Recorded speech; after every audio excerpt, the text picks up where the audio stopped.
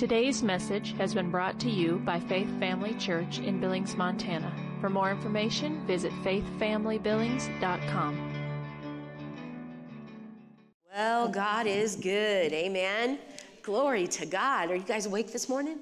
We've already been in the presence of God. God's shown up, and we've just had a marvelous time in Him. You know, one thing while I was sitting there just praying in the Spirit with all of you guys, Spirit of God said, "Can you see that they've grown?"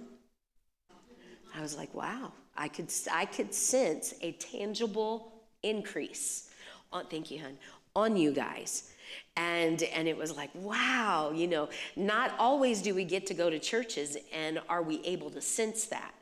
And but you guys have grown, and I'm talking about spiritually, and you guys have been after this, so you guys have been praying, and it's evident in the realm of the Spirit. And isn't that just like God to show off on you? You know, He's just like a good godly parent, you know, wants to brag on his kids, you know. He's just like, look, they've been doing it. They've grown, you know. And wow. It's exciting because we all need to be growing spiritually. If you're not growing, then that means you've become stagnant and you're stinking. And we don't want to be stinky Christians, do we? We want to be believers that are growing every day in the revelation of God's word. And if you ever get to that place to where you think God is boring, then know that you're stinking. Because the more you get to know God, the more you realize you don't know, and you want to keep spending more time with Him to grow more and to go further in Him. Amen? Amen.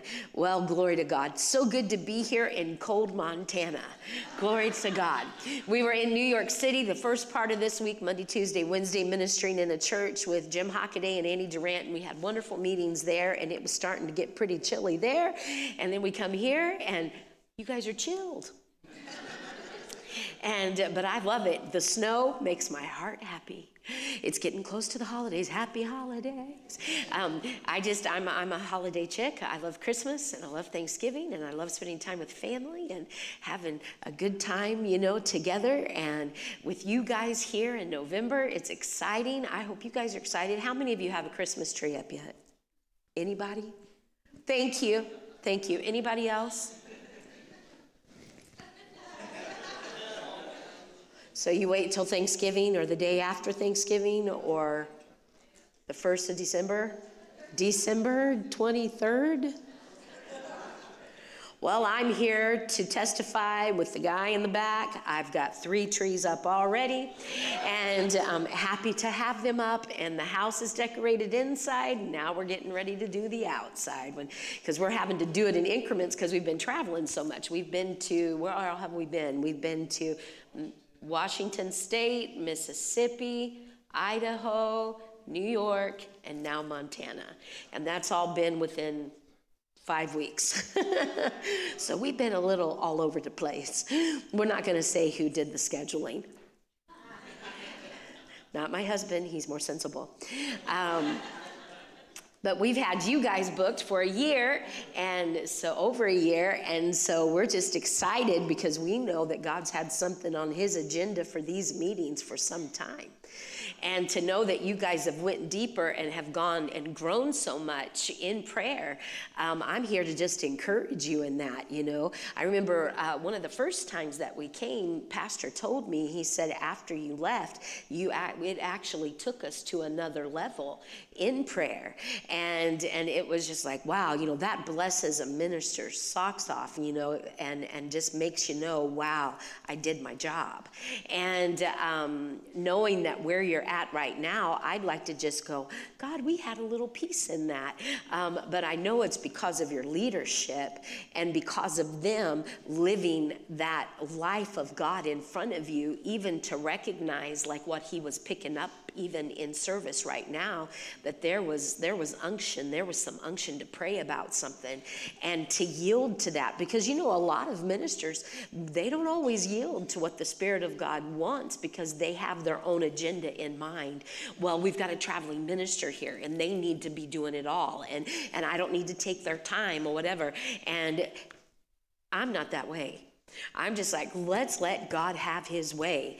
And I am so glad you've got pastors that are that way. Whatever God wants is what we're going to do. How many of you are thankful for that? You know, and God's got variety. I'm telling you what, God's got a personality. And I'm so thankful that he does. Not any person in this room is exactly like the next person that you're sitting by. We're all different. Thank God we are. Could you imagine all Pastor Sean's walking around in the earth? Maybe his spiritual walk, okay, but his personal? No, I'm kidding. I'm joking. I know you're good. You're a godly man in all ways, but wow. You know, would we like everybody to be identical? No. God's got personality. Look around this room and look what he's created. Oh my goodness. And you know, one of the best things that a believer needs to be able to do is to laugh at themselves. Guys, I've done so many crazy, funny things that I just have to stop and laugh. One time, I was teaching in prayer school, and I told them, let's all just fall, how did I say it, honey? The wrong way. Now I don't even say the word, because now in my head, I get it confused. Prostrate? Which is the right one? Prostrate, yeah, well, I said it wrong, and they all scream laughing, and I'm like, what'd I say, you know, and it's just like, and I just busted out laughing. I think we laughed for about 10 or 15 minutes, and then we got down and prayed, and as you see, I did not say the word, because I'm still afraid I'm going to say it wrong. You know, but the things that we say, you know, have I ever told you the story about how I was in prayer with a bunch of prayer leaders, and I was kind of, no, it wasn't prayer leaders. I was teaching a prayer curriculum class. There's probably about 70 people in the class, and I'm teaching, and I was teaching them how to hook up in prayer. And have I told you this? And I was telling them how to hook up in prayer, and I started telling them stories about, you know, I always have prayed with these 3 other girls, and man, we've learned how to flow together, how to hook with one another in prayer, and just have had wonderful times in God, and have seen things and known things by the Spirit of God, but we learned how to hook. And so I looked at those, some students and everything, and I told them, I said, you guys have got to learn how to be good hookers. Oh, I didn't get that service back for 20 minutes. I mean, that was it on that one. It was like, oh, dear God, I'm telling them all to be prostitutes and be good at it. You know, just the things that come out. But if you can't laugh at yourself, dear God, you know, come on. We're going to mess up. We're going to say stuff. I was with my youth group one time, and I meant to say Buddhism, I think, and I said Bootyism. And, oh, that was it in my youth group. That was just it. And that's what we heard all the time, Bootyism, you know. And so it was like, oh, Jesus, you know, just the crazy things that happen, you know, and we got to laugh. You know, don't get so starched that you can't laugh at yourself, or be so insecure that you think, well, people shouldn't be laughing at me. I just made a mistake. Are you kidding? It was funny. You should have seen my husband yesterday. Oh my gosh. He got a leg cramp. And when he was, us 4 were eating, and when we were getting ready to stand up, he's like, oh, wait a minute. And he had to sit there for a little bit. And that was kind of funny, but okay. But then when we got outside, I don't know if that the cold hit him or what, but then I wish he would come and demonstrate it, but he stood up. I was already in the car, and I turned to look back at him. I mean, he was like, I can't even do it. But he was dragging it and everything. I mean, it was hysterical. I was screaming, laughing at him. And it's like, you know, if you can't laugh at yourself, come on now. Because I sure can laugh at other people, can you? Oh, yeah. Oh, yeah. It is easy to laugh at other people. But can you laugh at yourself? We got to be free. Amen? Glory to God. I mean, one time I'm in prayer school. Why am I telling you funny stuff for? One time I was in prayer school, and I come up, they had done the worship and stuff, and the music was still playing, and that morning I had wore a black long dress and put it on, and I could not, excuse me, I know there are men present, but I couldn't find my black slip. So I had to put on a white slip. So I've got black dress, white slip, and I'm thinking, nobody's ever going to see that, So the worship team's worshiping. I come up on the platform, and I just lifted my hands and go, oh, hallelujah, to find that my slip fell to the ground. I was like, oh my God. I looked down and I was like, oh, and I kicked it off and I kicked it under the podium and I told the team behind me, my slip just fell down. And they're all just screaming, laughing, but just the crazy things that happen. But man, you got to laugh at yourself. It's okay. God's cool. He's cool. He don't care if you laugh. I mean, one time years ago when shoulder pads were really in, some of you women remember this. Shoulder pads, and if your shirt didn't have shoulder pads, you could buy shoulder pads that would snap on and you could wear them. Anybody ever wear any of those? Okay, thank you. And I'll never forget, I was teaching afternoon healing school there on campus, had this real pretty dark blue suit on and stuff, and I was up there just preaching away, and I looked in the floor, and there was my shoulder pad. The shoulder pad was a white shoulder pad, and it, some people don't know what they look like, and so it could look like it's for another region of your body. And so I was just like, oh my God. And so I just bit down, kept preaching, picked it up and just threw it into the podium and just kept going, But afterwards, some of the helpers on the side, Miss Leanne, I go, don't even say it. And then I busted out laughing. And I said, it was my shoulder pad, just the crazy things that happen, to us in life. And, we need to be free. We need to be free to laugh at ourselves and have a good time because, God, don't you know he laughs? Oh, yeah. I think about the first time that I'm feeling like I can't hear the voice of God. I can't hear the voice of God. My roommates hear the voice of God. Everybody hears, and I'm complaining. And a lady that day in prayer school said, make a date with God. And I thought, make a date with God. And she'd talk about how she made a date with God out in the cow pasture when she was a student. And I remember thinking, man, that's stinky. What in the world? Who is this lady? But I just decided, okay, I'll make a date with God. Like he's going to talk to me. He talks to my roommates all the time, and they always say, oh, Leanne, guess what God said to me today? Oh, Leanne, did you hear? Oh my gosh, God said this to me in class. What did you hear? And I'm just looking at him going, oh, I hate your stinking guts. But I'm smiling because, oh, that's wonderful, because I was raised old time Pentecost. I didn't know that I could fully hear the voice of God. Even though the word says, my sheep hear my voice, and no other voice do we follow, I didn't have the revelation of, I can hear the voice of God, and I didn't walk in it. And so, but they had, because they were raised in Word of Faith churches and stuff, and they could hear the voice of God. And I'm just like, well, bless your hearts, I'm so happy for you. But I couldn't. And so it was very aggravating. I would complain. So I decided I'll make a date with God. I made the date with God, and I've shared this before, but I made the date with God, and I went out on this hill that overlooked the Broken Arrow Expressway where I lived and by our apartment building.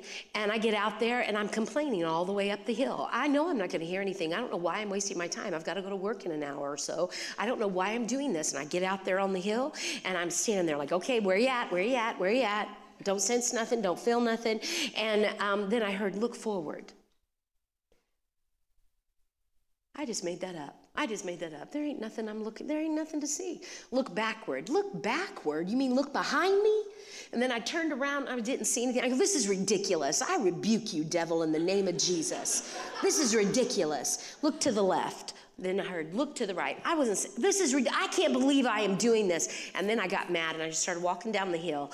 And I was just like, I can't believe I'm wasting my time out here like this. Like you're going to talk to me. I'm just complaining, ugly. And then I heard, read Job 23. And I was like, I'm sure that's not right. There's not anything good in Job. And then I was like, it's got to be Psalms 23. And so I got into my apartment and was getting ready for work and thought, well, I got a few minutes. I'll sit down and read Psalms 23. And I was like, I could quote it. I know Psalms 23. Why don't I just look at Job 23? So this has nothing to do with the message that I know of, but we'll see. But turn with me to Job 23. Some of you have heard me tell the story before. But God's got a sense of humor. That's where this is going. And we need to have fun with him. Let's have fun with God. He's not boring. Thank God he's not boring. Some personalities are boring, they're monotone and, but God's not that way. And that's what's awesome. He has personality. In Job 23, verse 1, we'll start at 1. Job answered and said, even today is my complaint bitter. I thought, Job and I are a little bit alike. My stroke is heavier than my groaning. Oh, that I knew where I might find him. I know that I might come even to his seat. I would order my cause before him and fill my mouth with arguments. I would know the words which he would answer me and understand what he would say to me. Will he plead against me with his great power? No, but he would put strength in me. There the righteous might dispute with him. So should I be delivered forever from my judge. And then, behold, I go forward, but he's not there. Backward, but I cannot perceive him. On the left hand where he doth work, but I cannot behold him. He hideth himself on the right hand that I cannot see him, but he knows the way that I take, and when he's tried me, I shall come forth as gold. Did you see? The whole time I'm out there on the hill, he's talking to me. Look forward, look backward. Who says backward like that? I mean, look back, you mean behind me, right? But no, I heard backward just like King James said it. Look forward, look backward, look to the left, look to the right. The whole time I'm out there listening. The whole time I'm hearing. But because my mind was unrenewed and I didn't believe it, I didn't think it was God speaking the whole time. But I really think that God was having a hee-haw time up there and saying, guys, look down at her. She doesn't think she's hearing us. And I think that he was laughing, because I sure would have, wouldn't you? Yeah, I love to play jokes on people. I love it. April Fool's Day, I love it. Oh, yeah. I remember one of my band members, I called him. He lives out in California now. But I called, how did it happen? Oh, I think his wife, she used to be my assistant. She called me. And I acted like I was somebody else. Because I had called her husband, and she had called back on his phone because she knew it was me. And I was like, I'm sorry, I don't know. Who is Leanne? I'm not Leanne, And I changed my voice, and I started acting like someone else. Well, I didn't know your husband. I didn't know he was married. And she's like, what? And it was mean. I know it was mean, but I did it, and it was so funny because she believed me hook, line, and sinker, and she hung up on me, and I'm screaming, and I was like, I better clarify that fast. I called back, and she answered, and she goes, yes. I go, it's me, it's Leanne. I was joking. Are you kidding me? She's like, well, I thought it was, but you were so convincing. I go, like he would ever do. I know, but I'm bad. I like to have fun. And I really believe God does. I believe he loves to have a fun time with us. And we need to just realize that God, our relationship with him is real. How many of you have a friendship, or maybe you're married and you have a relationship with that person and you're close, you know each other, you know each other's voices. I've got some friends, when they call me, though they might have a new number and my phone doesn't recognize them, the moment they open their mouth, I know them. My pastor, which is Pastor Hagen, when he calls, I don't have to question who he is. Anybody that knows his voice, well, Leanne, how are you? I just know that voice. He's a Texan. I know him. But when you have a relationship with somebody, you're familiar with them. Right? And it is so important that we become so familiar with God, familiar with him, and realize that he's not starchy. Now, he knows when to be quiet. He knows when he wants there to be reverence. But he also loves to have crazy fun. I remember, I had no idea I was going to share on this little stuff at the beginning, but I remember one time I was in prayer school, and And Jim Hockaday was in charge, and he goes, if you want to just be blessed, an extra blessing in your life, come down here and get in this line. And people lined up. We had them lined around the walls and everything. And then he turned around and he said, Leanne's going to lay hands on you. And I thought, I am. And so I was like, okay, Holy Ghost, we got this. We got this. They're going to be blessed. Impartations are going to be made. And so I stepped down off the platform, started laying hands on them. They started falling out and getting drunk and everything. And then I had to wait for a minute for them to line back up in the front again. And the Spirit of God said, you want to see what's going to happen to that person when you lay hands on them? And I was like, what do you mean? He said, watch, when you lay hands on them, they're going to jump high in the air, and then they're going to start twirling like a tornado down the aisle and fall out. I go, no way. He goes, yeah. He said, go to them first. And so I stepped down off the platform because I was first thinking, God, is that you really telling me that?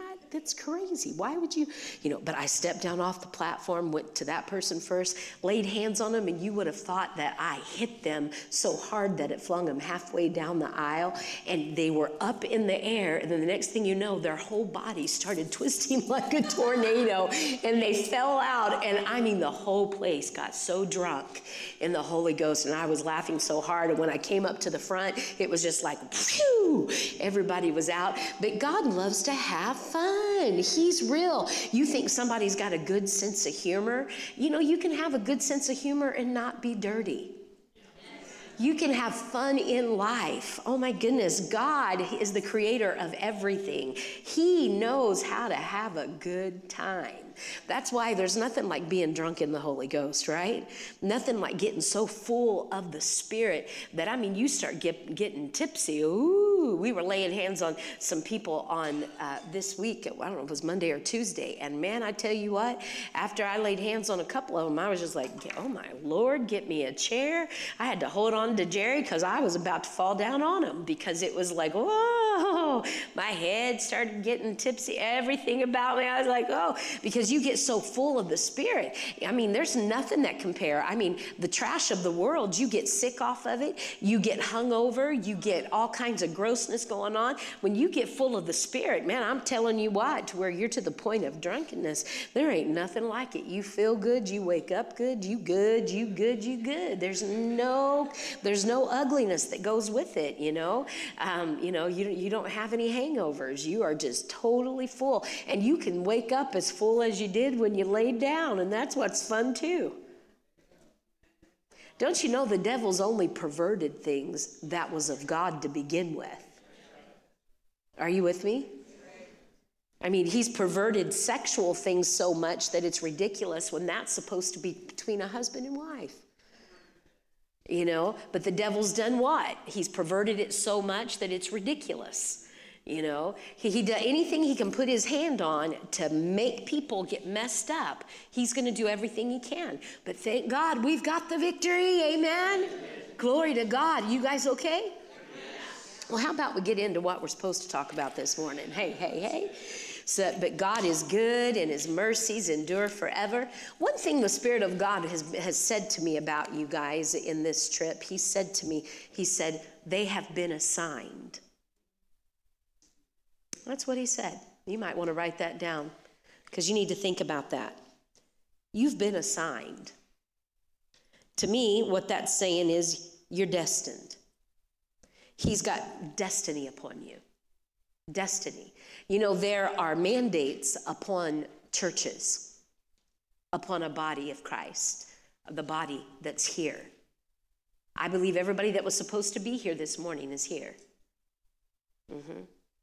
You were destined to be in this service this morning. My husband and I were destined to be here with you because we don't go unless we have a knowing that we're supposed to be somewhere.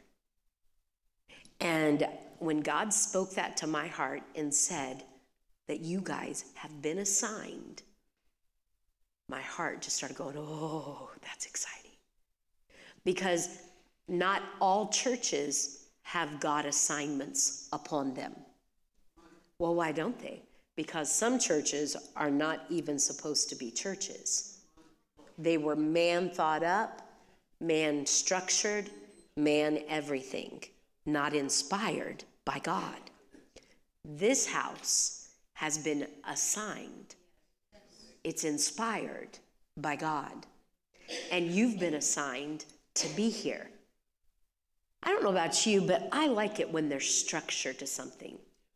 I like organization, and I got to be careful because I can get whacked out because I like to organize. I like everything to have its place. I like my house to be maintained. I like it that anybody can come over to my house and walk in that living room and in that kitchen, and it is maintained, it is nice, it's clean, might be a little dusty every once in a while, but when, that's the way I like to roll. But when it comes to our hotel room, I don't know what it is. But we'll get in there and it looks like a cyclone is in it. And it's like, what in the world, And so I've been trying to make myself, Leanne, stop it. This is your home forever. How many days you're here, maintain it. But maintaining is something that you've got to continually remember to do. I had a friend, Jim Hockaday's wife, Erin, she used to tell her 3 girls, you get a toy out, you put a toy up. You get a toy out, you put a toy up. Well, what is that doing to their children? It's training them. It's training them. You get out of bed, you make your bed. So there's things you just train and teach. You might say, I've never lived that lifestyle. That is bondage to me. Well, that's okay, but a lot of people live this way.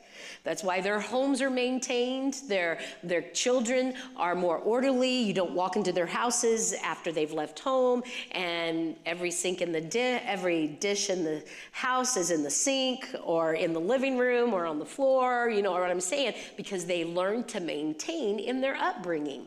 And my household, my mama never taught us any of this because she had 5 kids, and we were pretty much all pretty close in age. Us 3 older ones definitely were. And she was so busy, and she was not an organized person. So we never, if somebody called and said, oh, we're going to come and see you, we had 5 minutes to jump up like lightning and just try to clean and straighten and do stuff. And it would be like, oh, or somebody would knock on the door and they'd look, oh, Aunt, somebody's here. And oh gosh, all the kids were running everywhere, sticking stuff under beds, doing everything that we could just to hide, and stuff. But I think our God is a God that is a planner. He's got divine destiny in his thought life and in his agenda, and what he has done to set us up to rule and reign in this life, and what he's done and what he's doing now for us to run this race to get out of this place so that the harvest can be reaped, so we can go on over to the glory side. Guys, I don't know about you, but the more I think about where we're at in this life, the more excited I get, because I know we cannot be far off from stepping over. And what we do in this realm is going to affect us in that realm. That's truth, amen? Amen. But I believe that God is a God of order, and I love having someone over me. I love that God is my God. I'm glad that I'm not alone, that I get to stop and check in with him. Is this what you want me to do? What do you want me to do, Father? I want nothing but your will to be done in my life. What is it that you want me to do? I can't just go to Jerry. Jerry, what do you want to do? What do you want to do? Especially when it comes to major things and decisions in our lives? No. I've heard him say, we're going to have to seek God, or we're going to have to pray. We're going to have to look to him and see what he wants us to do about that. Well, you want to make sure that you're always going vertical to him. And there's nothing like having a spiritual dad, a father God, that we can always look to. And, in the way things run in the earth, God has given us a spiritual foundation here in your church with spiritual leadership to edify you, a 5-fold ministry gifts right here to help you.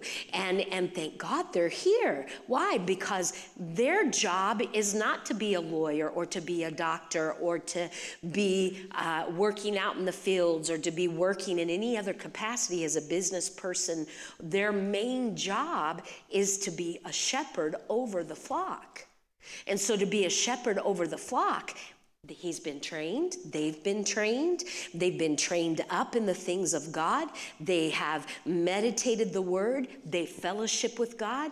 And everything, I know them, everything that they do for this church, they seek him first, seeking him, seek first the kingdom of God.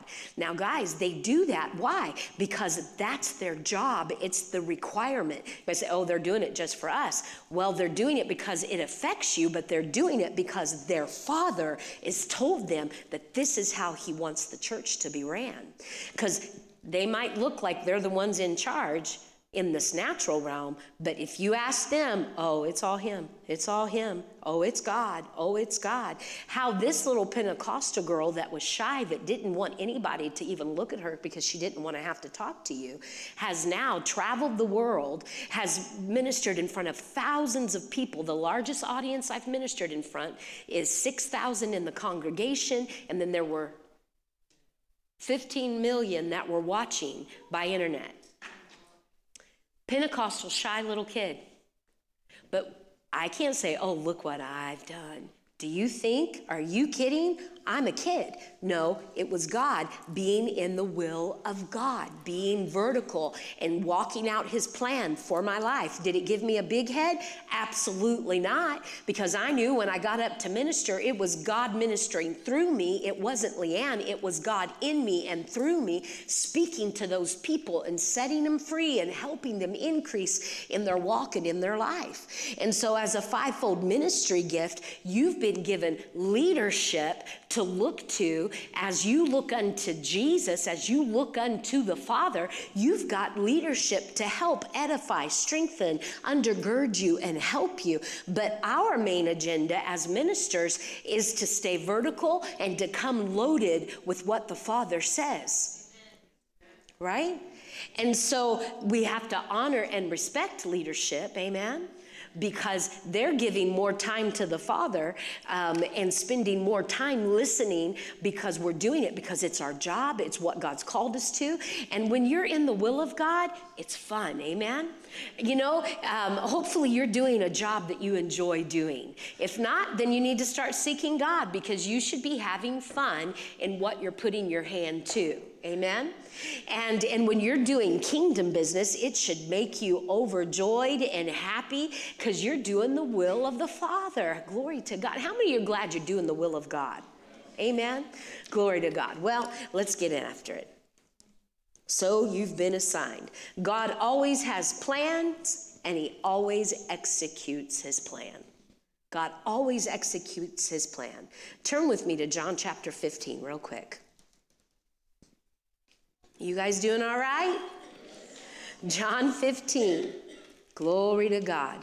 God's always had plans, and God always executes the plan. He doesn't hold back from doing what he's called and what he desires to do in the earth. John 15, all of us have heard this verse many a time. In verse 16, I want you to just look at it. It said, this is Jesus speaking, you have not chosen me, but I have chosen you.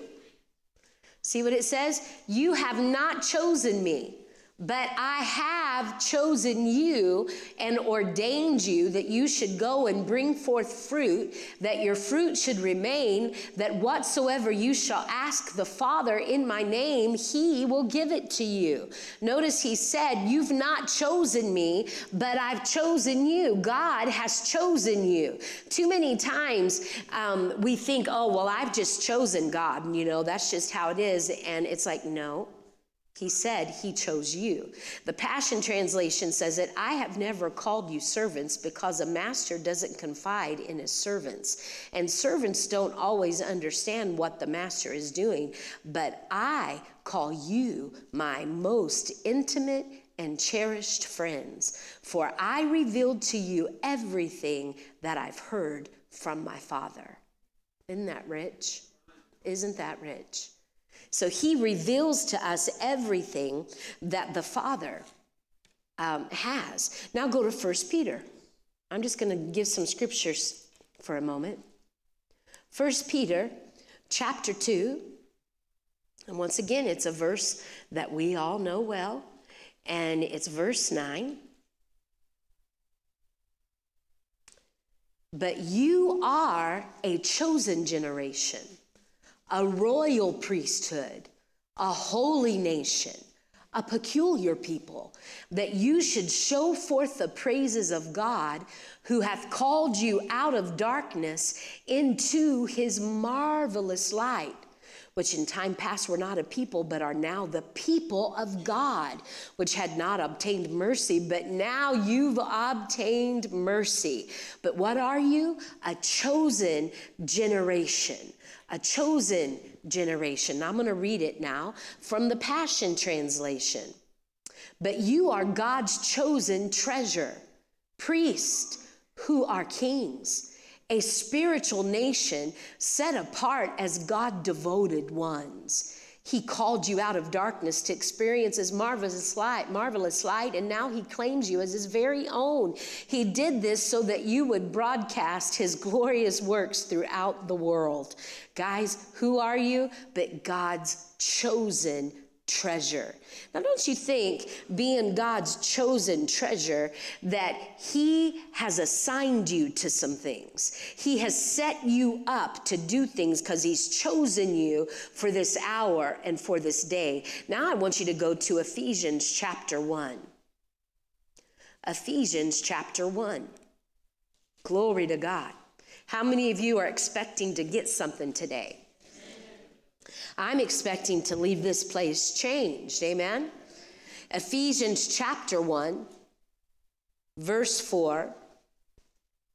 And in love, he chose us before he laid the foundation of the universe. Now, this is the Passion. Let me read it from the King James first. Verse 4. According as he hath chosen us in him before the foundation of the world. What? He chose you before the foundation of the world, that we should be holy without blame before him in love, having predestined us unto the adoption of children by Jesus Christ to himself, according to the good pleasure of his will, to the praise of the glory of his peace, wherewithin he hath made us accepted in the beloved, in whom we have redemption through his blood, the forgiveness of sins, according to the riches of his grace, wherein he hath abounded towards us in all wisdom and prudence, having made known unto us the mystery of his will, according to his good pleasure, which he purposed in himself, that in the dispensation of the fullness of times he might gather together in one all things Christ, both which are in heaven, which are in earth, even in him, in whom also we've obtained an inheritance, being predestinated according to the purpose of him who worketh all things after his counsel of his own will, that we should be to the praise of his glory, who first trusted in Christ. I could keep reading and reading and reading, but looking back at this, that it's according as he hath chosen us in him before the foundation of the world. How many of you know he's chosen you? He set you up to be alive in this hour. Before the foundation of the world, he already had chosen you. You know, when you begin to believe these truths and begin to believe that there is destiny upon you, that you are destined to rule and reign in life because of Christ Jesus and what he's done, I'm telling you, my goodness, it'll cause you to speak different, live different, walk different, be different. In the Passion Translation, and in love and in God's love, he chose you before he laid the foundation of the universe. Yeah. What does that tell me about my God? He's a planner. He sets things up in order. So he planned you before the foundation of the world. Oh, really? How could that be? The Bible tells us that, right? And how many Bible believers do we have in the room? He chose you. Say that. He chose me. Yeah, he chose us. He chose us individually, and then he chose you corporately as a church to be bound together in 2022, 2023, the future that's ahead, the mandate that he's placed, the assignment that he's placed upon this church. He's called you for this hour. He's called you for this day. Oh, but I can't get past myself. Yes, you can. It's all a decision. Amen? Now I want you to go to Romans chapter 8. We're going to talk about some things. I know I'm giving a lot of scripture, but all you that have heard me before, you know I can preach and not give a scripture real easy. And so we're laying the foundation here, and we're going to read it from the Passion Translation, Romans chapter 8. I want to look at verse 5. This verse has stood out to me, this one in verse 14, for quite a few months now. Those who are motivated by the flesh only pursue what benefits themselves. But those who live by the impulses of the Holy Spirit are motivated to pursue spiritual realities. Did you read that? So if I'm motivated by the flesh, then I'm going to pursue what benefits me.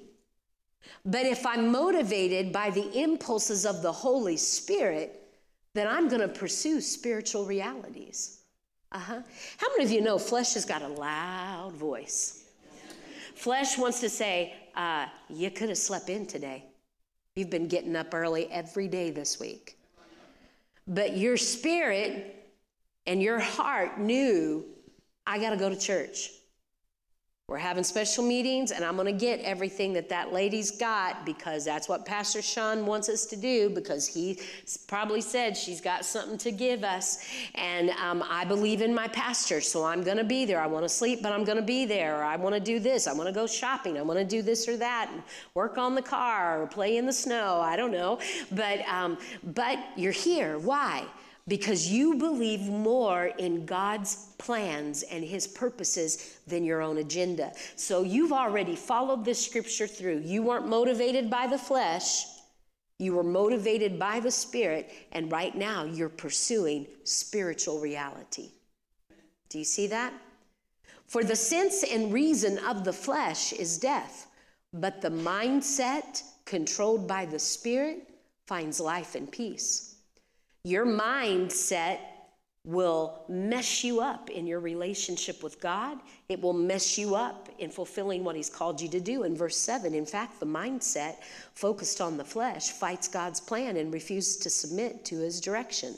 Yeah, you could be walking down the path that God's had for you, and then all of a sudden you get a little slow in the path, and then you begin to let your eyes wander. You begin to let yourself think and meditate on things that you shouldn't, and you've got to make some decisions. Are you going to let yourself wonder? Are you going to let yourself think on things that you shouldn't? Meditate, maybe look on something or entertain some things. Are you going to do those things, or are you going to keep yourself in God? Because see, you have any sin that has taken place in our lives after we have walked with God is a decision of your flesh and what you chose to obey. We can't blame anybody else. We can't even blame the devil. It was you, sister. It was you, brother. It was you. So who cares? It was you. So what do you have to do? Get up, clean yourself off, right? Get back in the Word, renew your mind, and just, say, okay, wait a minute, I'm a saved individual, I'm walking in truth, and I'm living in God, because all of us that have been in the world know what the taste of the world is, and that being in God is far better. But if you are not maintaining your relationship with God and staying vertical and spending time with him through his word, this world will begin to pull on your soul, your emotions, your will. It begins to pull on your flesh. And before you know it, you're looking at women. You're looking at men, or you're watching things you shouldn't, or you're wanting to take drugs, or you're wanting to smoke, you're wanting to do things, drink, you're wanting to do things that you shouldn't do, hang out with the buddies that you hang out with in the world. Oh, but I'm going to get him saved. Now, come on now, you got to be careful with all that nonsense. Yes, you can get them saved, but why can't they come with you? Why do you got to go with them? And so that's where you've got to watch the devices of the enemy, resist the devil. And what's going to happen? he flees. And we've got to remember that wouldn't be put in the Word of God in the New Testament to the early church to resist the devil if we couldn't resist him. That means that there is a devil and that you're going to have to resist him at times, and you're going to need to resist him. And if your mindset is set on the things that are of this world, then you're messed up and you're going to pursue the flesh. But if your mindset is on him and upon heaven, you're going to fulfill what God's called you to fulfill, and you're going to do what God's called you to do. Guys, there's peace, there's joy, there's fun in the Holy Ghost, fulfilling the will of God. I love it. There's so much peace. The world can be going crazy, and you can be sitting there going, praise the Lord, hallelujah, not a care in the world, because you're living your life invested in him. He's become your reality. He's more real to you than anything else in this life. God is your all in all. And you know he's chosen you, that he's predestined you to live a life in him. And your life is not wrapped up just in this realm. Your life, you know, you're already enjoying eternal life because you are born again. God's Spirit lives on the inside of you.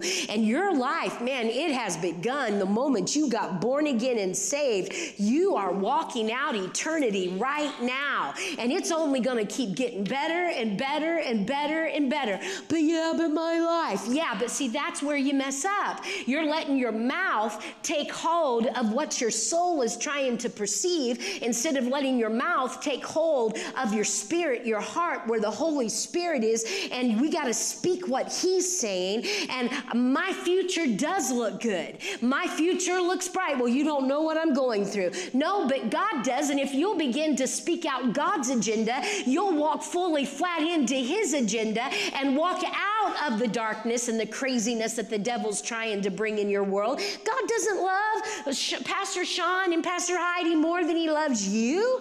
He loves us all the same. Well, they just seem to always be happy. Well, guess what? They are examples of what it is to live in Christ, to recognize you're chosen. But my husband's this, my husband's that. Just keep looking to God, and you pray in the Holy Ghost for that man of yours. And you pray the Ephesian prayers over him, not where he can hear you, not where you're pleading and you know you're doing it so that he can hear you. No, you're doing it in private time. Well, I've got too much I need to pray for. Well, that's probably part of your problem. Are you with me? Because, you know, I can sense it when somebody's been praying for me. I can sense it. I could be dealing with discouragement about something, and all of a sudden I'm ready to, I'm like, who picked me up in prayer? Somebody did, and it helped me, and it undergirded me. And then you have people come up to you, you know, I was praying for you back in this week, blah, blah, blah. I'm like, yep. And I fear it was you that helped me. Okay, yeah, I appreciate that. You know, I used to tell single women when they were wanting to get married, the biggest job for a wife is to pray out the plan of God for her husband when she's married. And then when I got married, I got too busy. And then God's had to remind me, pray out the plan of God for my husband. Boy, isn't he responsible to pray out the plan of God for his own life? Yes, he is. But I'm a helpmate. And so I need to be helping pray out that plan. And if he doesn't want to pray with me, then I get to do it on my own. Well, is he praying for me? I'm sure not a single woman even thought that. You know, but Jerry doesn't realize that whenever he tells me, babe, I was praying for you, it makes me go, makes me so happy, you know. But it doesn't matter if he is or isn't. He's responsible for his relationship with God. I'm responsible for mine. And I want to make sure. And then what happens is because I'm praying for him and I'm one with him, what do you think that does for me? It comes back on me. So why in the world are we not doing what we should be doing? It's crazy, isn't it? But guys, we've all been destined to rule and reign in life. But the mindset of the flesh will knock us out of the spiritual realities that we're to walk in. And it will keep us from not hearing our heart, where God lives. Out of our belly flows rivers, John 7:38. Out of our belly flows those rivers of living water. And that's where he's speaking to us. That's where he's talking to us. In Proverbs, it talks about the candle of the Lord. He's searching the inward parts of our belly, that God is looking down at your spirit, right down in the core of your being. We renew our mind in the Word. And when we renew our mind in the Word, oh my goodness. And then we've got the Holy Spirit. And then we pray in the Spirit. It's time for us to get our mouth and our heart in agreement. When our mouth and our heart get in agreement, then you're going to see that your spirit is taking charge. These are some things that we spoke about this week in New York, but some things that are just stirring on the inside of us, how to be a good spirit. Now, we've taught on, and I know your pastors teach on these things, that John 4:24 tells us that God is a spirit, and they that worship him must worship him in spirit and truth. And then Genesis tells us that God made us like him, that lets us know that we are spirit beings. So we should have understanding, and we have a legal right to operate in the realm of the spirit. So our spirit, which is in the core of our being, because God looks down at our spirit, Proverbs, 17 or something, or 20:17 or something like that.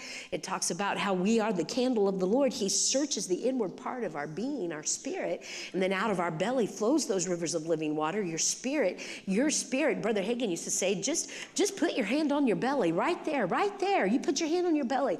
That's where you listen. That's where you hear from, not up here, from here. And then you get quiet, make your head be quiet. And what happens is what's down here starts journeying up to your soul. And before you know it, you're hearing what he's saying. And see, we've made it so hard when God never made the things of the spirit hard. It's easy to be a spirit being because you are right now, whether you want to be or not. Because if you weren't a spirit being, you would not be living. You would not have a body to kick around in. You are a spirit being. Your spirit is what makes you kick. Have you ever had a loved one or someone you love or someone that you know that died? And you go to the funeral and you look at them in the casket. It's not them. You can tell it is not them. They're gone. They are gone. They're not there anymore. Are you with me? I was in a hospital room one time with this elderly woman, and her husband died, but they revived him. And so just his heart was going, but he was gone. And everybody was like, oh, let's just believe God, spirit of death is gone, Jesus' name, and everything. But you just had a knowing. No, he's already gone. He's in heaven. His wife came in, and when she came in, she shouted out, he's gone. That's not him. He's gone. He's already gone. She already knew it by the Holy Spirit within her that his spirit had left his body. And because they can get your heart to pump for a little bit. But he had left. When your spirit leaves your body, you're a dead body. You are a spirit being. Where is it? In Acts chapter 16 somewhere, it talks about how they were stoning Stephen. And Stephen knew, this is me, I'm going home now. And he said, Lord Jesus, receive my spirit. And when he said that, the scripture tells us that his spirit went straight up to God who gave it, and his body fell to the ground. Because the real him was a spirit. The breath of God that God blew in us when he created Adam. Whew. God's spirit came into you, creating you as a human spirit. You're a spirit being. Now, I don't want to just have understanding in this natural realm. I don't want to just know how to make a microwave work, or how to operate my vacuum cleaner, or how to operate mechanics on a vehicle, or how to do stuff. No. Or how to put my clothes together, or how to put my makeup on, or how to, no. I don't want to just know natural stuff. I want to understand the realm of God, which is bigger than anything else in this realm. God created this realm from the realm of the Spirit. He spoke from the realm of the Spirit as a spirit, and this realm began to take shape and form. And then he spoke Adam into being. Spoke Eve. Come on now. You're a spirit. And the realm of the spirit, when you know you've been assigned by a God that lives in the realm of glory, he knew you were going to be in Montana, in Billings, on Saturday at 10 o'clock at this church. Oh yeah, he knew that Pastor Sean and Heidi was the leadership that he called you to serve under and to be under. When we all work together, when we all come together, when we all work in one accord, God's plan and his purpose gets accomplished. Are you with me? Oh yeah. See, I've prayed for you guys. I realize, and I know you know this, there's an assignment upon this house. And because there's an assignment on the house, there's an assignment upon you, and that's why he would even say that they have been assigned. Are you with me? And I know you all know how to pray so that assignment will come to pass. But what do? We pray in the Holy Ghost. I love how Annie, a good friend that was ministering this week with us, how she said, how do you get your heart and your mouth to come in agreement? One of the easiest things we've got is praying in the Spirit, praying in the Holy Ghost, praying out of your heart, putting your heart into it, putting yourself into it. Because you know that when you're speaking to God in an unknown tongue, you're speaking unto God and not unto man. You're praying out his heart. You're praying out his agenda. And then staying there in prayer till you cause tremendous power to be made available. Right? We prayed right there at the beginning of the service, right after worship. We prayed and into a place of such utterance that we knew, all right. Pastor Sean knew, okay, we got something done here. There was something that needed to get done. I said, well, what is it? He possibly even might know what it was, but maybe he didn't need to tell us, which is fine. But we all had a part to play in it. Now, take that example into your personal life. What happens when a born-again believer allows the Spirit of God to pray through them in their household, in their marriage, in their workplace, their children, their upbringing, right? You guys are at a good church. You know all this is right. But sometimes we'll keep it just for Sundays, or do you guys have Wednesday night services? For Wednesday night services, we'll stir ourselves up in the car on the way here so it looks like we've been spiritual. And you know what I love about God? He knows life gets busy, but we all have time to do what we want to do. You want to order something off of Amazon? You make time, even if it's at midnight. Which I just want to inform everyone, it's not good to order off of Amazon at midnight. I do that, and I say, I'm never going to do it again. And then I do it, and it's like, what was I thinking? Because it's like I'm sleepy, but I'm not sleepy enough to really go to sleep. And then, I like that. And I order it, and it's like, so it's either return it or give it to people that you think might like that ugly thing you bought. But how about us just, we take time for what we want. How many of us surf Facebook? If we just took the time down how long we're on Facebook, I'm not saying you can't do Facebook, but I just don't have time to pray. What? Get your face in the book, he says. But you've got to weigh some things out. It's one thing when you're in church, but when you're by yourself, what's winning? What's winning in your world? What's winning in your life? Well, guys, what we're talking about right now is just laying a foundation for what we're going to jump into and go really deep into tonight, about the spiritual walk that God's called us to live in. And when we pray in the Spirit, what happens as a spirit being, how things begin to take shape and form. Things change when we go after things in God. Maybe you feel like you are like a hamster that's in the little wheel, and you're just running. And it seems like you can never get out of that little wheel. What is wrong? Just something is just wrong. And it's time to stop the wheel, and get out of it. And some of it is because we're not praying according to the word, or we're not praying from a place of faith and confidence, or we're just doing what's familiar. And then there's sometimes in times of prayer, there's demonic spirits that are trying to keep you back, to hold you back.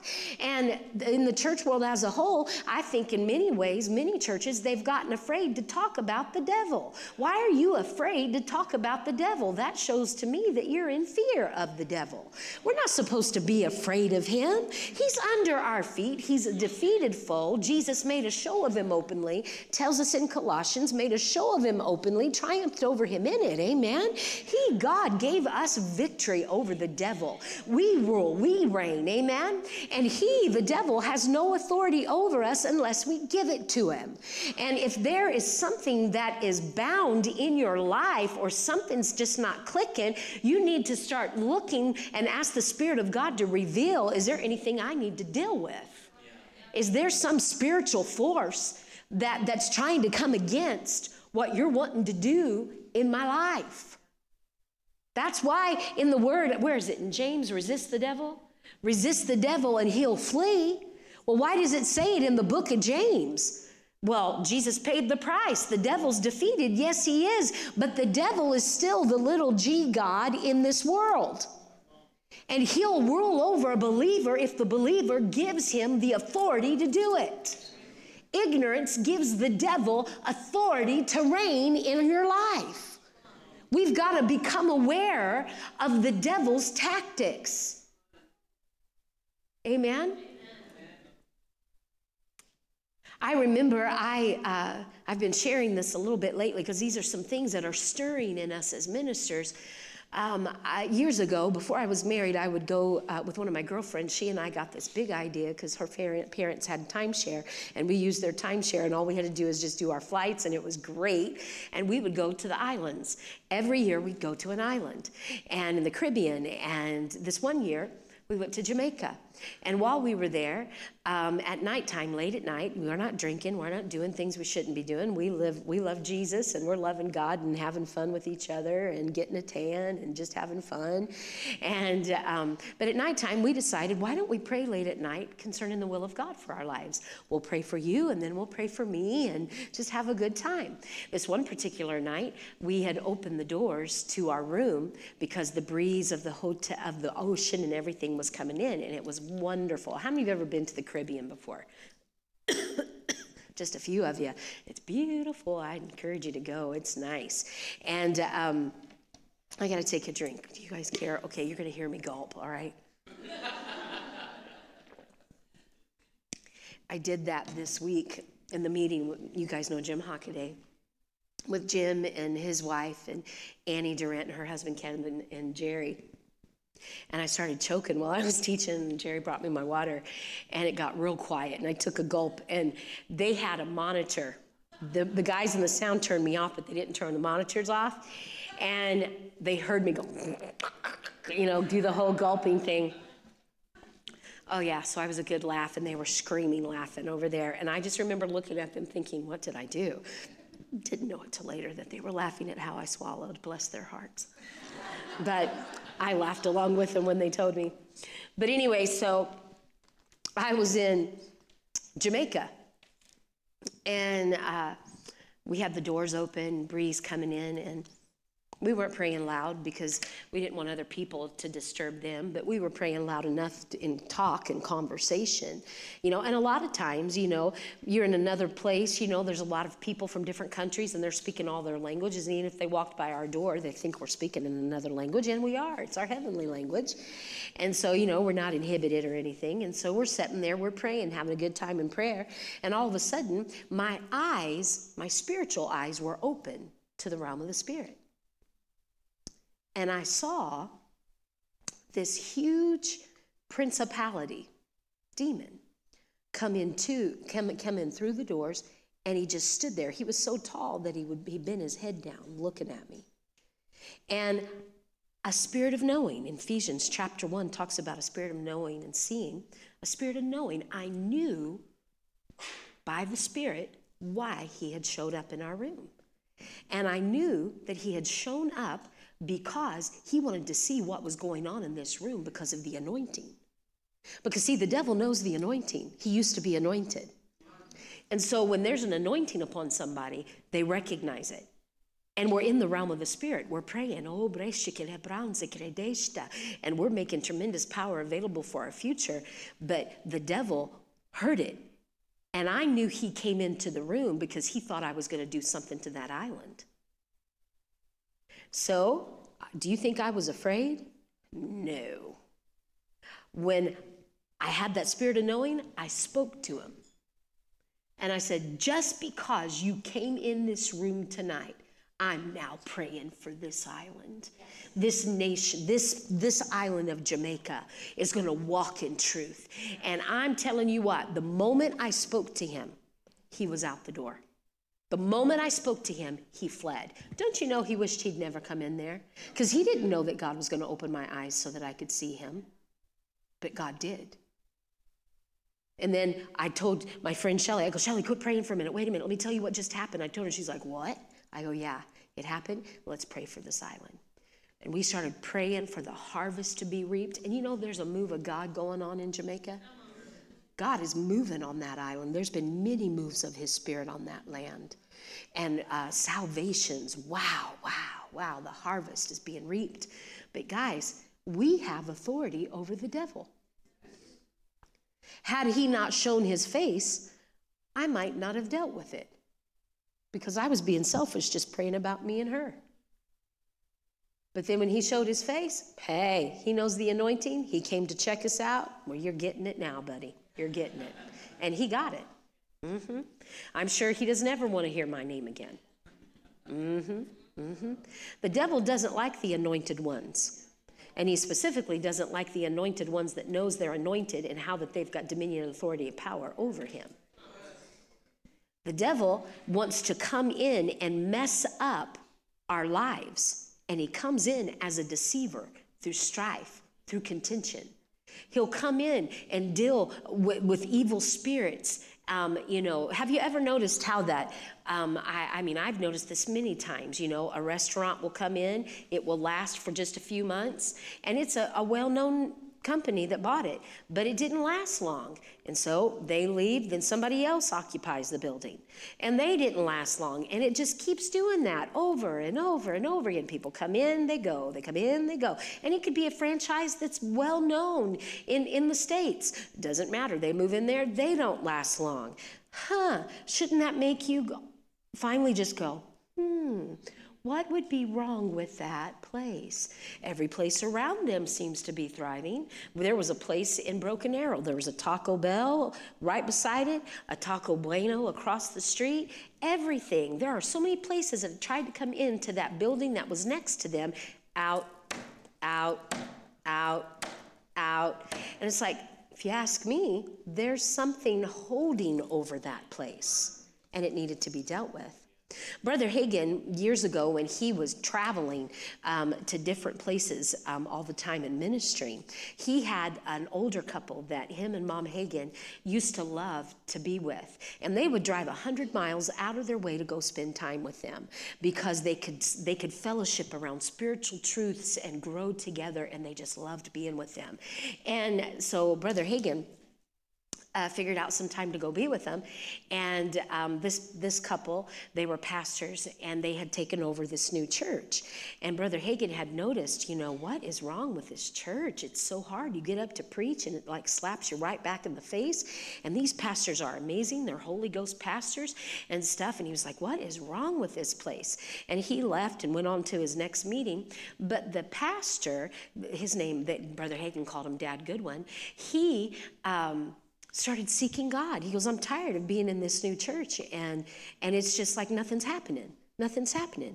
He said he laid down. He decided he's going to fast and pray, and he was laying down on the platform, just on the floor, on his back, looking up at the ceiling. And he said when he did, praying in the Holy Ghost, and as he was praying in the Spirit, all of a sudden the ceiling disappeared, and all he could see was the rafters and things, and he saw a demon, an evil spirit that was sitting right up there on the rafters over the podium.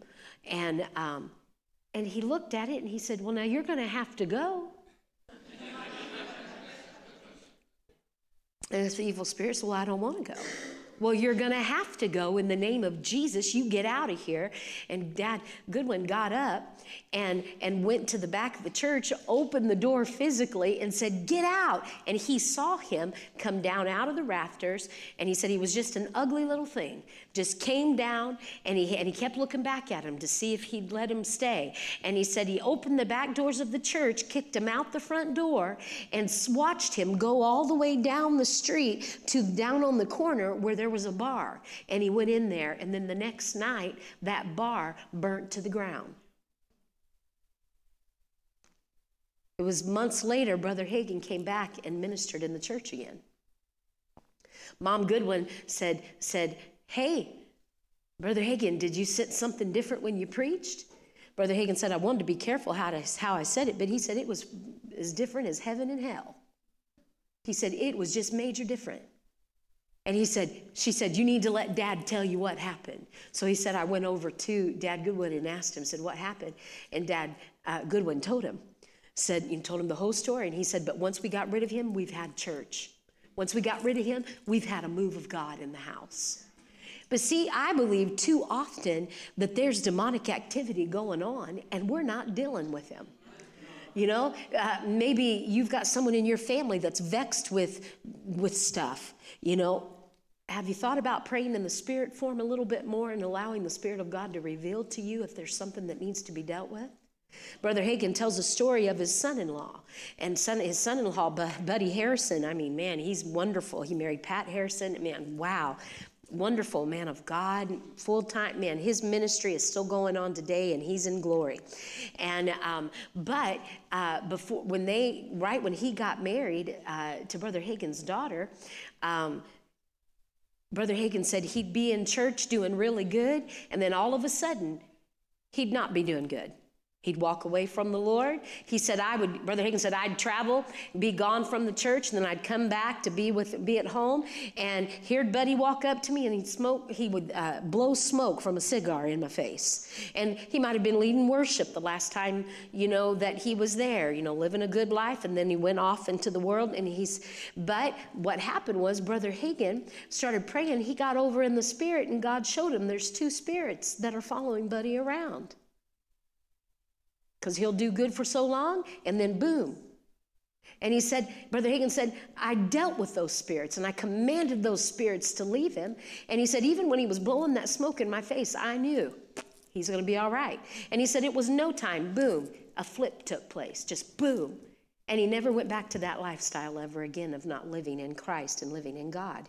Fulfilled the call, the mandate on his life, and ran the race.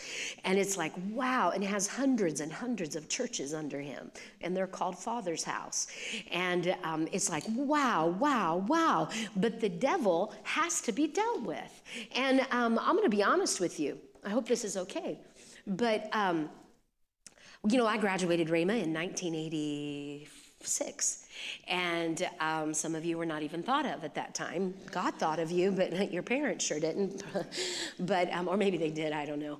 But I graduated Rhema in 1986, and when I went to prayer school all the time there on campus, had a wonderful time, but then God told me to go back and give the people back home what I had received at school, and so I did that. But I would always come back for camp meeting and for Winter Bible. And at Winter Bible, I would also go to classes and stuff. And I remember I had come back for Winter Bible, and something was different on the campus. I couldn't put my finger on it. Something's not right. Something's different. You know, I was only 20 years old, but I could just sense something's different. And went to prayer school. Brother Hagin was in there teaching a lot. And I was like, that's interesting. He didn't do that when I was a student, you know. And it was like, because there was a lot of demonstration of prayer and stuff. And then I found out, somebody told me, said, well, some people have gotten off in error in the Word of Faith camp in prayer. And they're putting on fatigues, you know, putting on army fatigues and saying that they're warring in the spirit, you know. And so they actually think they have to have army fatigues on. And then there are some that actually have rented helicopters and gotten up in the sky in the helicopter with their fatigues on, and they're warring in the heavenlies. And where's that in the Word? And then they were just praying in tongues against the devil and being militant and being really weird and stuff. And they started getting so off in prayer that Brother Hagin felt like he needed to come back in prayer school and start teaching on prayer, the basics of prayer, why we pray in the Spirit and everything. And Brother Hagin was always the type of minister, if he had to get over in the other side of the ditch to pull you up into the middle, he would do it. And I'm so thankful that he was that way, because it kept error from being in the camp. It was marvelous. But there was a season there that we didn't get taught on intercession about resisting the devil or stopping the enemy, and everybody would, we're under grace, you know, the devil can't get us, the devil this and that. And then there got error into that teaching on a little bit on that way, to where we were, you know, you don't want to be devil conscious. Absolutely not. We are the righteousness of God in Christ Jesus, right? But we don't want to be ignorant of Satan's devices either. That's what the Word says. So turn with me to Ephesians chapter 6. We should be not far from it. Ephesians chapter 6. Kind of getting ahead of myself in some things, but it's okay. You don't care if I repeat some things through the week, do you? In Ephesians chapter 6, you know, Paul here, he's talking about the armor of God. You know what? I think I want to read it from the King James to start with. I realize it's getting late and we're going to go, because we're going to tie right back into where we're at right now. Notice in verse 12, for we wrestle not against flesh and blood. No, let's go up. Put on the whole armor of God in verse 11. Oh, go up to 10. Finally, my brethren, be strong in the Lord and the power of his might. Put on the whole armor of God, that you may be able to stand against the wiles of the devil. So Paul knew that there still was a devil, and that there would be wiles, things that he would try. And he's saying, put on the whole armor of God so that you're able to stand against him. All right? For we wrestle not against flesh and blood, but against principalities, against powers, against the rulers of the darkness of this world, against spiritual wickedness in high places. So here we've got Paul breaking this down to us, that there is warfare and that we need to be aware of it, but we need to realize what? Be strong in the Lord and in the power of his might. Paul always put out in faith, remember, you're strong in the Lord and in the power of his might. Put on that whole armor that God has given to you so that you can stand against the wiles of the enemy. Because we don't wrestle against flesh and blood. See, that's where we, even as believers, still get off. We're going through something, somebody's coming up against us, and we're seeing them in the natural, when God is like, if you would let yourself just see that there's demonic activity that's going on, and that person's not even realizing that they're yielding to the devil. And here we are. Man, I just want to knock them out. I just want to yank their ponytail, so to speak. And but no. We have got to be careful. The enemy is out to do what? To kill, steal, destroy. But we as the church, we're the righteousness of God in Christ. We've got all power. We've got all authority. We've got all dominion. Don't forget your armor. Are you with me? You don't want to forget the warfare that the enemy would try to bring or misinterpret what he's doing as, oh, my family's just like that. Oh, it's been like that in our marriage from the beginning. I don't care if you've been married 20 years. If it's been crazy like that, then how about we start looking over into the spirit and see if there's something that needs to be dealt with? Are you with me? Spiritual warfare. We can't throw out the what the word is saying about we're fighting against the enemy. We fight like we've already won, though, because you have. And the devil knows you have. And every demon knows you have already won. But what do? They go about like a roaring lion, seeking who they may devour. They are deceptive. Don't be deceived. Don't be deceived. Don't be deceived. But I don't want to be devil conscious either. Well, absolutely not. But you don't want to be afraid if the Spirit of God says deal with this spirit or deal with that. Praying in the Holy Ghost causes your heart and mouth to be in agreement, and it causes you as a believer to pray God's plan out in the earth. And it will take care of kingdom business when you pray in the Spirit. And when you are sensing, when you're praying in the Spirit, that there's a demonic attack somewhere, I don't mouse down. I armor up. Are you with me? Because I'm not afraid. But then there's the other side of the Spirit, where angels are. I'm not afraid of them either. Too many times, ooh, I sensed God come in the room, and I felt an angel was there. Ooh, I don't know if I want to do that. Ooh, if I open my eyes and start thinking about natural stuff, I'll be okay. And then you close your eyes and you start praying again before you know, oh, I'm just going to open my eyes and pray in tongues and make everybody think I'm still praying with them. Because sometimes we can be afraid of that realm when we need to slap ourselves because you're in that realm right now. You are a spirit, and the realm of the spirit and the realm of the natural work together. You are a spirit, you live in a body, and you possess a soul, a mind, a will, an intellect, an emotion. Are you guys okay with this? So what I have stirring in me is to just share out of my heart, and then to go after some things with you guys in prayer. And would you mind praying just for about 5 minutes, and then we'll go? I think it would be a good place just to stop, because we're going to pick up. I'll do a little recap, because probably more will be here tonight.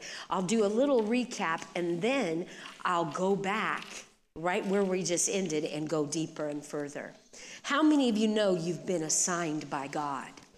How many of you know the devil recognizes the anointing? And he recognizes assignments on people because it's anointed. And he's out to stop it. He's out to end it. But he's not going to do it. No, he hasn't got any authority to stand on. He hasn't got any power, because why? We know who we are, right? We are the righteousness of God in Christ. It's not by might nor by power, but it's by my Spirit, saith the Lord. Amen. Well, let's pray. Father, we just come before you right now, and we're so thankful for your word. We're so thankful, Father God, that you're teaching us. You're showing us things to come. Even at the first part of the service, you had us pray about some things. Oh, we thank you for the utterance that we prayed in. And we thank you, Father, that even right now as we look to you, that as the word is started to be sown into our heart in this first service, that as it's sown in the second and the third service of this weekend, we thank you, Father God, that we're going to take hold and receive all that you have for us. Oh, and the revelation of the Spirit, the revelation of how we've got dominion, we rule, we reign, we have authority, and we are spirits, and we have a legal right to pray in the realm of the Spirit and take care of kingdom business with all dominion and authority, where we rule and reign so that your assignments can be accomplished in the earth. We're not ignorant of Satan's devices. We're not ignorant of his tactics or what he would try to do, but we walk in the revelation of the Word and the Spirit, and we speak your plan, and it comes to pass, and we fulfill it in all that you've called us to do. Glory to God. And so, Father, we just thank you for it. And Father, we pray for the service tonight, that for everyone that's supposed to be here, that they get here in Jesus' name. We rebuke the devourer of the devil that would cause issues to arise to get them not to be here. We command you to flee in the name of Jesus. Everybody will be here that's supposed to be here, as they were this morning, and all the others. And Father, we thank you that your word is going to go forth tonight with demonstrations in the Spirit, with revelations of the Holy Ghost, impartations and the plans that you give, that you desire, your assignment, your agenda. And Father, we look to you. So let's just pray in the Holy Ghost for just a little bit.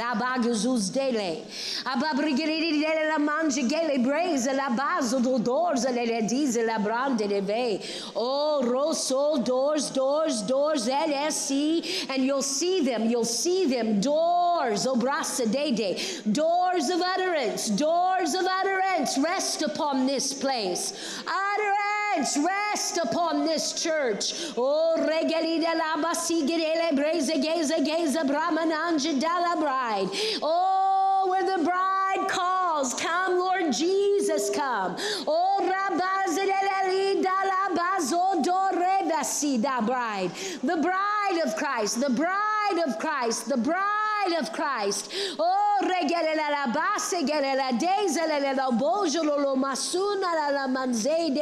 oh, that we recognize our positioning, that we recognize our equipment that you've given us. Oh, that we stand, and when we've done all to stand, we stand. Ha, ha, ha, ha, ha.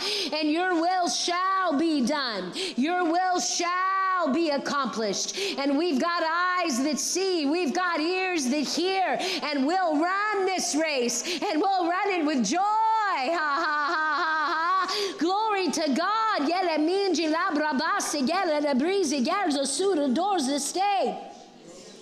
And we'll not be caught up with the cares of this life. We'll look unto you. We hear you, we see, we speak and say, oh, re sagala menja gisi sabragena doors of dam rebeda da si da bramandime.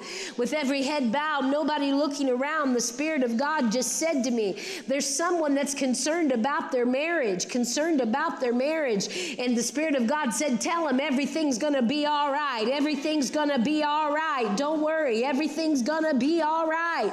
Oh, God's got it. God's got it. Just stay faithful. Pray in the Spirit. Pray in the Spirit. Oh, it's going to be all right. It's going to be all right. The cares of this life. Some of you are carrying the cares of this life. Oh, lay them down. Lay them at the feet of Jesus. Cast your cares. Give them to Him. And as you do, oh, you'll see light.